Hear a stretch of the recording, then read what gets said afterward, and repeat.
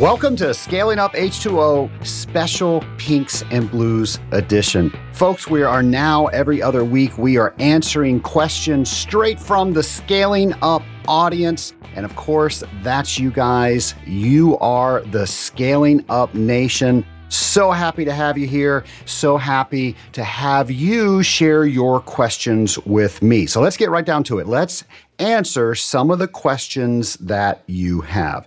Well, this listener writes in from last week's episode. We had David Vences on, and he is a building engineer. And you can, of course, tell based on what he was saying during the podcast that we have a great relationship. And I shared with you, it didn't become that overnight. In fact, he was very suspicious of me because I was in this mysterious water treatment business. And it took a while for him and I working together to form the relationship that we have. So the question that this listener has is based on that. It's how do you talk to a customer that doesn't have time to talk to you? So you got to be able to talk with the customer and talk about what their expectations are, ask them what you can be doing for them. And you have to have that dialogue. Otherwise, that trust is just not going to build any higher than whatever it is right now. So the question is, what do you do when you don't have that opportunity in front of that customer? There are a couple of different ways to look at that. And one of the things that I go to always first is that it's a personal thing, that they don't have time to talk to me. And I will tell you, it is a lot easier to go throughout your day if you shed that. If you can put the fact that it's personal aside, it may or may not be. 9 times out of 10, it probably isn't, but we all take it that way. If you can take that weight off of yourself, you're going to feel a lot better throughout the rest of the day and also talking with that specific customer. So that's my first piece of advice. The second piece of advice, and it comes to you more as a question, is are you normally talking to that customer? Or do you normally service the account, stick a service report under the door, and now that you're motivated to do the right thing, and I commend you for that if that's the situation you're in, and you want to talk with that customer to start building that relationship, you've kind of trained him, if that's the situation, that he doesn't need to talk to you. You've done everything you needed to do in the mechanical room without speaking to anyone else. And why do you need to talk to me all of a sudden? I just want you to leave the regular service report under my door or email it to me. Why have things changed? So that's my question to you. Have things changed from the way that you normally interact with that customer? And if they have, you need to have that conversation with the customer.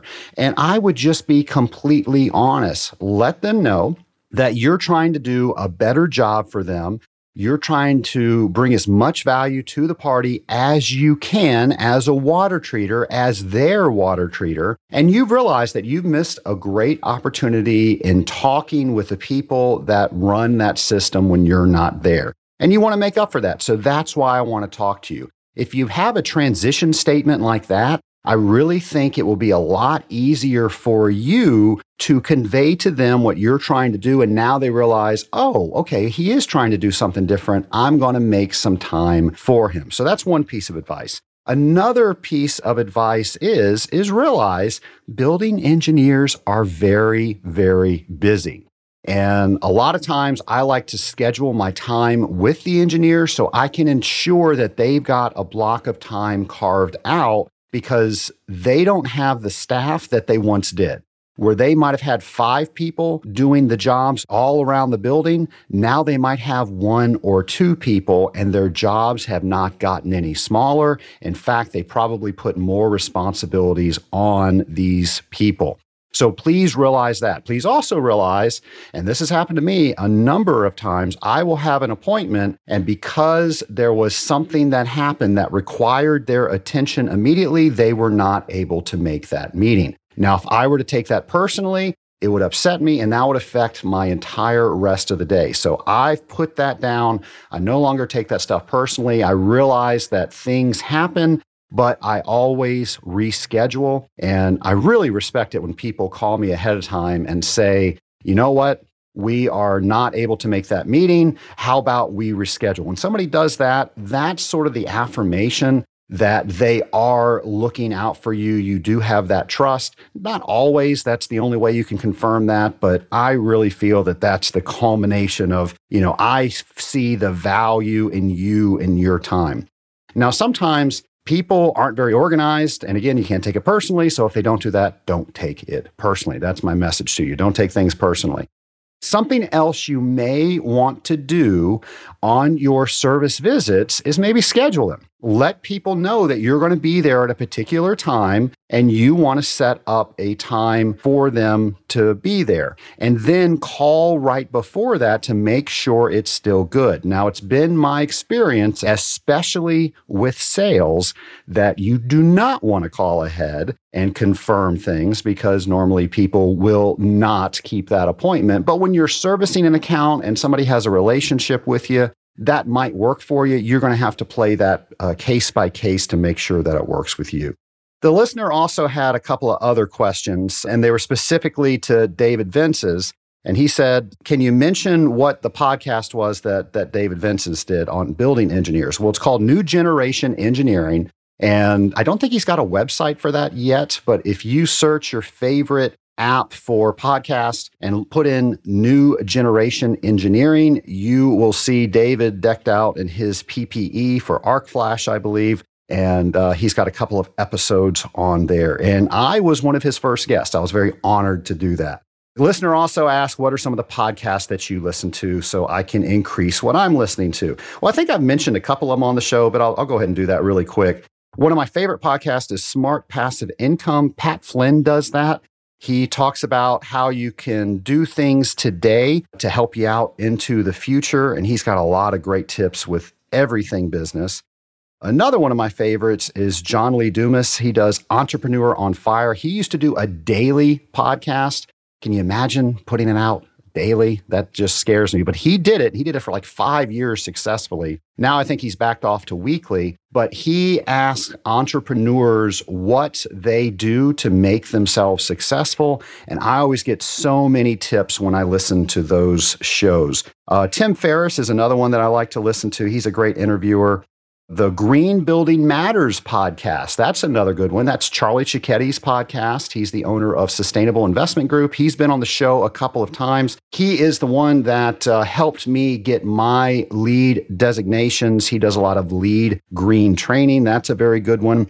And then one that I really like, and this is actually from the lead pastor of my church. It's Andy Stanley's Your Move. It's called Your Move. So whatever faith you happen to be, or maybe you're not of faith, it's really packed with uplifting messages. He's a great motivational speaker if that's what you're looking for. I just really enjoy how he speaks and the things that he says. So those are some of the podcasts that I listen to. So another member of the Scaling Up Nation writes in, what is the difference of free and total chlorine? So we can do a complete dissertation about what happens when chlorine disassociates in water. Maybe that's a future show. But I'm just going to try to very clearly answer that question.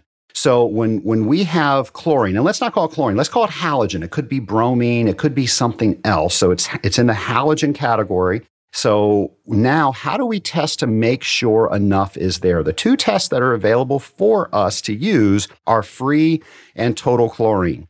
Free is what is available right then to do a quick kill and start to sanitize or sterilize the system.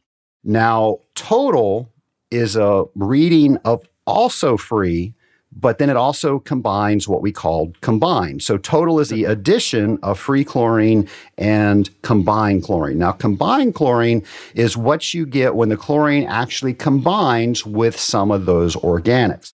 Now, a lot of people don't like total because they think free is the only thing that gives us a good kill. And I'm going to say, again, every water treater has an opinion, so please verify everything that I'm going to say to see if it works for you. But it depends on where you're using that chlorine or bromine or whatever halogen is that you're using. When you have a say, a food station, and they're preparing food and they need to clean that surface ultra quick in a matter of seconds.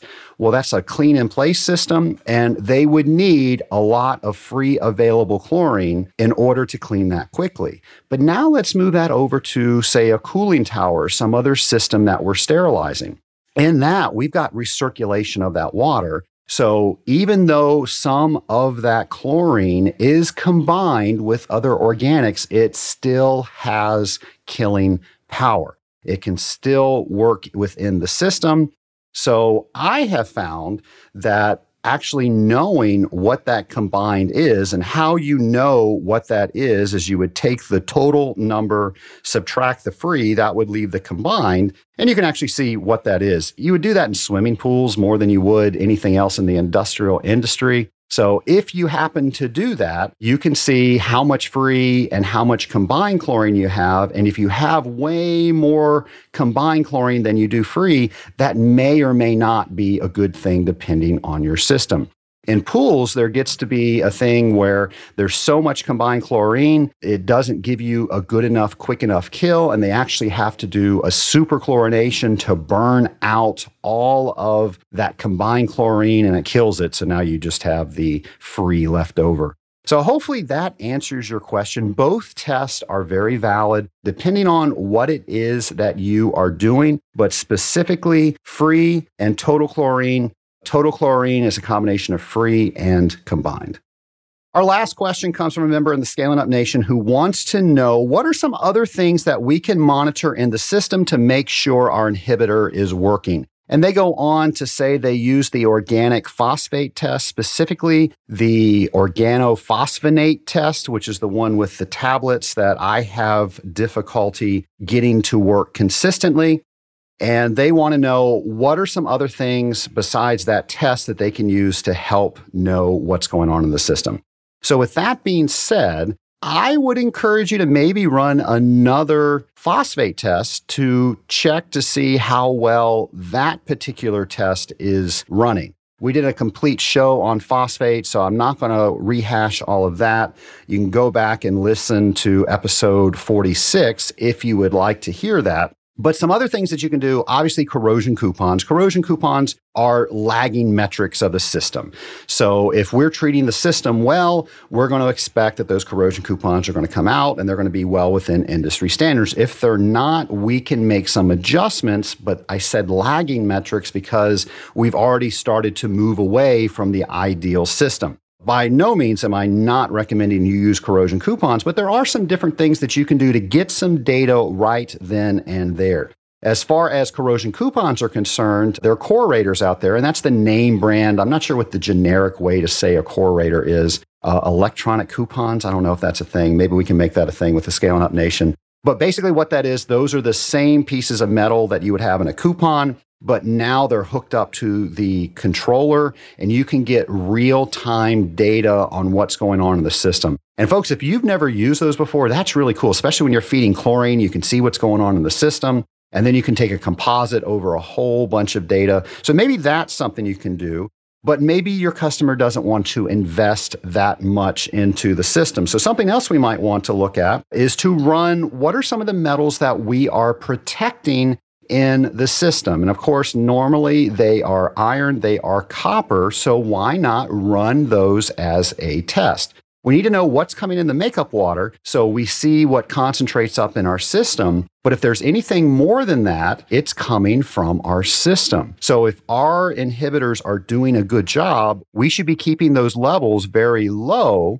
And if we're not, that's an indication that something's going on in the system. Now, it may or may not be something with our inhibitor, but that's another quick and easy test that you can run. Actually, it would be two tests, copper and iron, to see what's going on with the system. So hopefully that will get you started. And you know what? Just look around, see what else you can do. Use your eyes, use your powers of observation. And how can you verify, based on what you know about the system and based on what you see each and every time that you're there, that everything that you're doing is working? Well, folks, I really like this new format. I like just having a show where it's you asking me questions, and now we're able to answer them on the air. I know I didn't do that all the time with my interview shows because sometimes the interviews ran a little bit long. So this was a suggestion from one of the listeners. So again, I know what to do because my listeners tell me what they want to listen to. So thank you for that. Also, thank you to all the members of the Scaling Up Nation who have either written in or recorded their question to me on the air so I can ask it on a Pinks and Blues episode. Now, I'm going to thank all the members of the Scaling Up Nation in advance who have not done that yet. Please let me know what your questions are. That allows me to continue doing this format. And folks, I really enjoy bringing this to you. So whatever your ideas are, whatever your questions are, let me know, and I will see you next week on Scaling Up.